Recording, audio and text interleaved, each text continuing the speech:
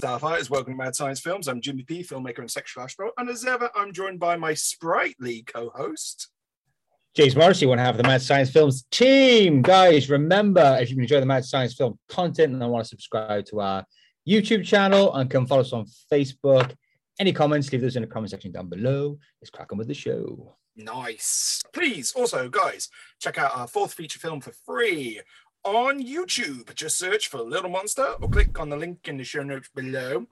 This week, we're campaigning for a forgotten masterpiece of genre cinema to be given the exquisite Blu-ray treatment. And joy of joys, we've got another viewer recommendation. Guys, you don't know how much we love having viewer recommendations.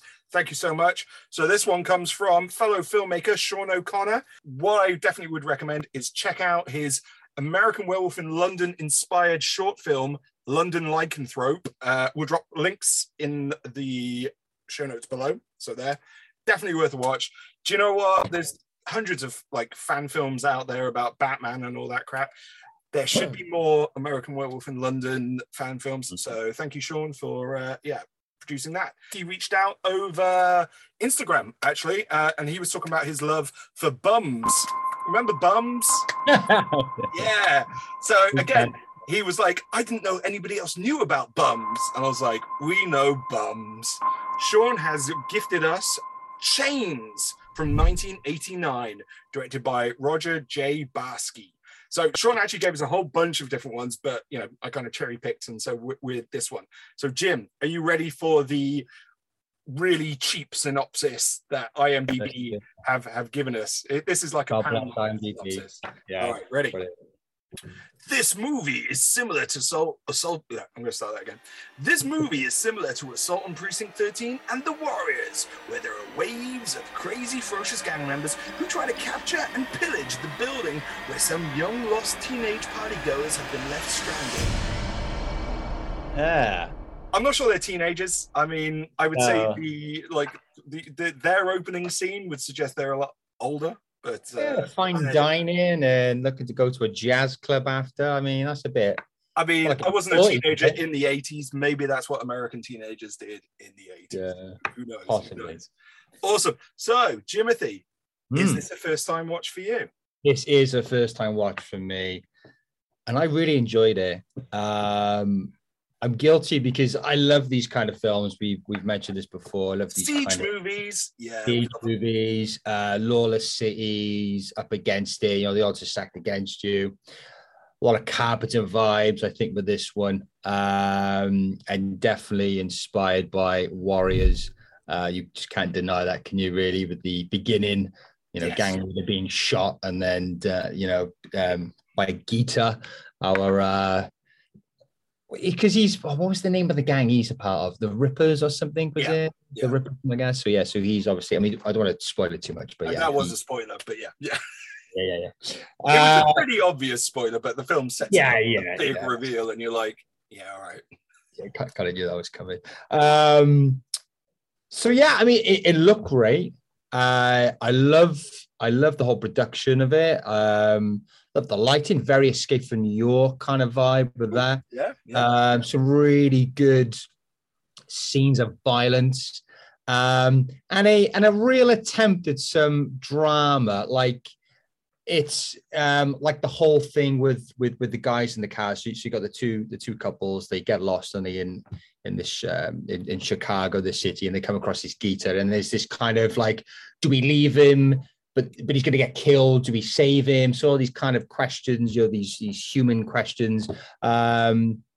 Stuff with the girlfriend, and Paul saves Gita, but at the cost of his girlfriend. So it wasn't all gravy. The acting left a little bit. Paul, the character Paul, the actor there, he didn't really sell it. Did he come across a bit flat.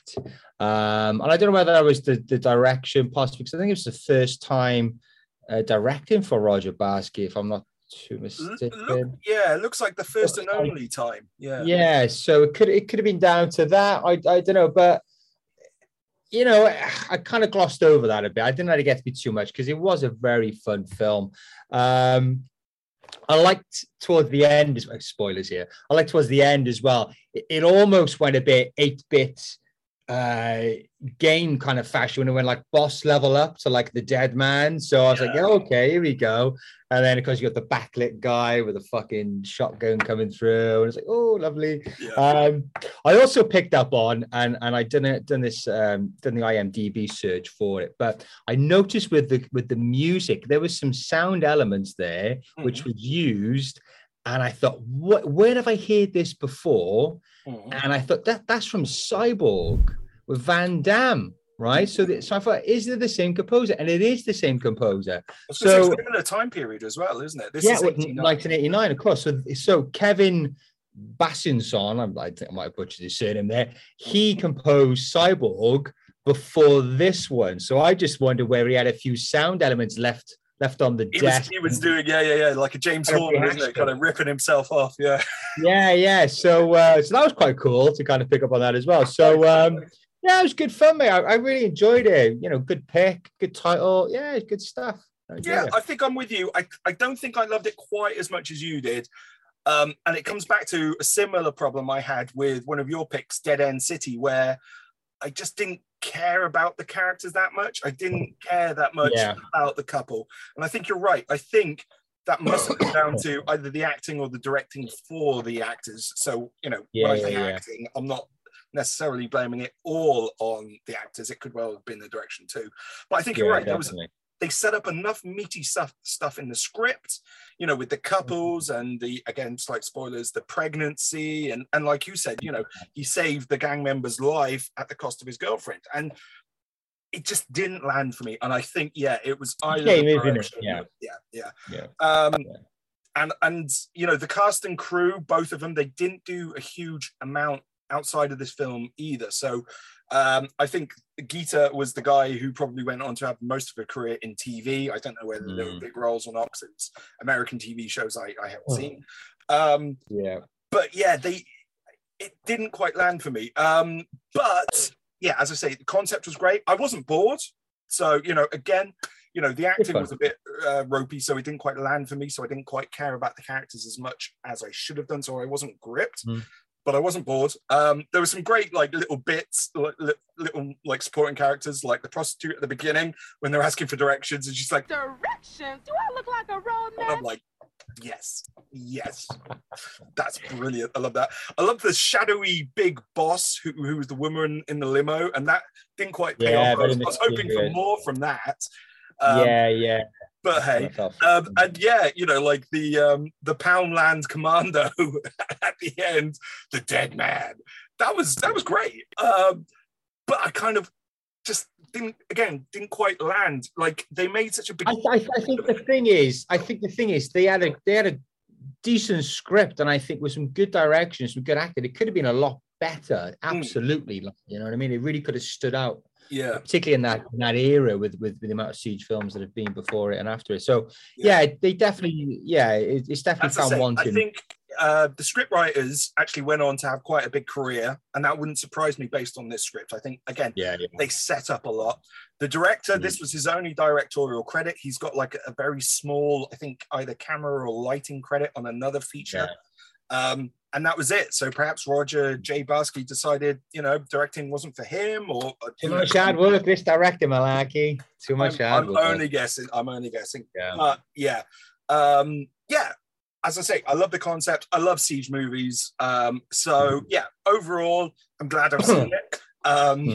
I've definitely done, based on the poster, it is a meme, and I'm going to throw, I've already made it. I haven't sent it to you yet, Jim. I'm going to throw it up here in the video. The meme where it's like, "Mum, can I get the Warriors?" And then it's like the mum says, "No, we have the Warriors at home." And then the Warriors at home is the Chains poster. So that's what this felt like to me. And I think that's the thing. If you take this as a budget version of Assault on Precinct 13 with the siege movie mentality, with the Warriors, definitely with the opening, with Commando and everything like that, and you're okay with this, and you're okay with a bit of rough acting, then you're going to have a good time with this. So yeah, definitely. Awesome. Okay, so Jim, who do you think is best placed to put this bad boy out on Blu-ray for us? What we got, it's I think 88 101. It's 80s violence action. I think definitely Also, you got Code Red. They do a lot of action from the 80s too, mercenary fighters and all that kind of malarkey. So I think they'll be best placed there. Yeah, there's a few. It's one of those ones I think could slot in a few boutique labels, to be honest. I think that's a nice thing because it's not full-on horror. It's more of like a suspense kind of thing, action movie. Yeah, I think it fits nicely in a few different ones. I mean, there's the obvious Arrow, but I'm not sure it's big enough profile for them. You know, sometimes a producer will kind of pick up in a film and give it that amazing Blu-ray treatment, which you're not quite sure the film deserves, but still. Otherwise, I'd go with Vinegar Syndrome because again, they put out some really quality 80s low budget action stuff, so that I can imagine that fitting in well. And I really want to know more about the filmmaker. It'd be great if you could get the cast back together again, not just the prostitute but the other characters as well. That would be nice. And let's find out about this film. Let's find out why Roger didn't go on and make more films. And also, I think it would be great because, and it's completely escaping me now, but because the script writers went on to do like some bigger budget stuff, it would be so much fun to get them in the room and kind of ask them, what happened with this film? Did this lead to other gigs, which, sent you, on your filmmaking journey? So that would be a cool thing. Yeah. Nice. Cool. So, Jim, you've watched Chains. You want to follow it up. You need a little bit more movie action in your life. What are you going to follow? Yeah. I mean, there's the obvious Assault on Precinct 13 and Warriors, we just mentioned them. There's also Judgment Night with Emilio Estevez. Damn it, snap! This is going to be really short recommendations from me. Yeah. So there's that as well. Really cool film. I think, when was that? Is that early 90s? I want to go, 92, 93, maybe? Maybe as late as 93? Judgment. Yeah, so it was close to that kind of time. But really good film. Good cast as well in that as well. Got Cuba Gooding Jr. and Dennis Leary. And I've thrown in Dead End City. That's all my recommendations. Literally, The Warriors, Judgment Night, Dead End City. Yeah. Oh, mate. Well, there we go. Yeah, The Warriors, because yes, the opening, you will have deja vu from the opening of both films. Judgment Night, because you have that kind of middle class people in urban threat scenario, and Dead End City because of the siege movie thing at the end. Dead End City very much like a factory warehouse type of thing. So yeah. What I will jump back and say actually, where I think it excels a bit better than Dead End City is the use of the warehouse location. In the ways that they actually are dispatching the gang. I thought that was above and beyond. I quite like the fact that they use their suburban education to kind of rival these thugs as well. The use of knowledge of chemicals and making these bombs. Yeah. So it was something a bit different, rather than them running around with machine guns back. That's what kind of made it stand out slightly. Yeah, it was like the Home Alone. There you go. That's my recommendation. Home Alone. So awesome. There you go. That was Chains from 1981. Have you guys, apart from you, Sean, seen Chains? What did you guys think? What do you think would go well in a double bill with Chains? And also, are there any other films that you think we should check out and campaign for the beautiful Blu-ray treatment? Honestly, guys, we are loving your recommendations, so keep them coming. Chains was not a film I probably would have found if it wasn't for Sean giving me the heads up on it. So thank you, Sean. Definitely. Cool. And Jim, what else can these beautiful, beautiful people do? So guys, if you like this video, then please hit the like button. If you've enjoyed the Mad Science Films content, then why not come subscribe us on YouTube. Come follow us on Facebook, and any comments, leave us in the comment section down below. Thank you and goodbye.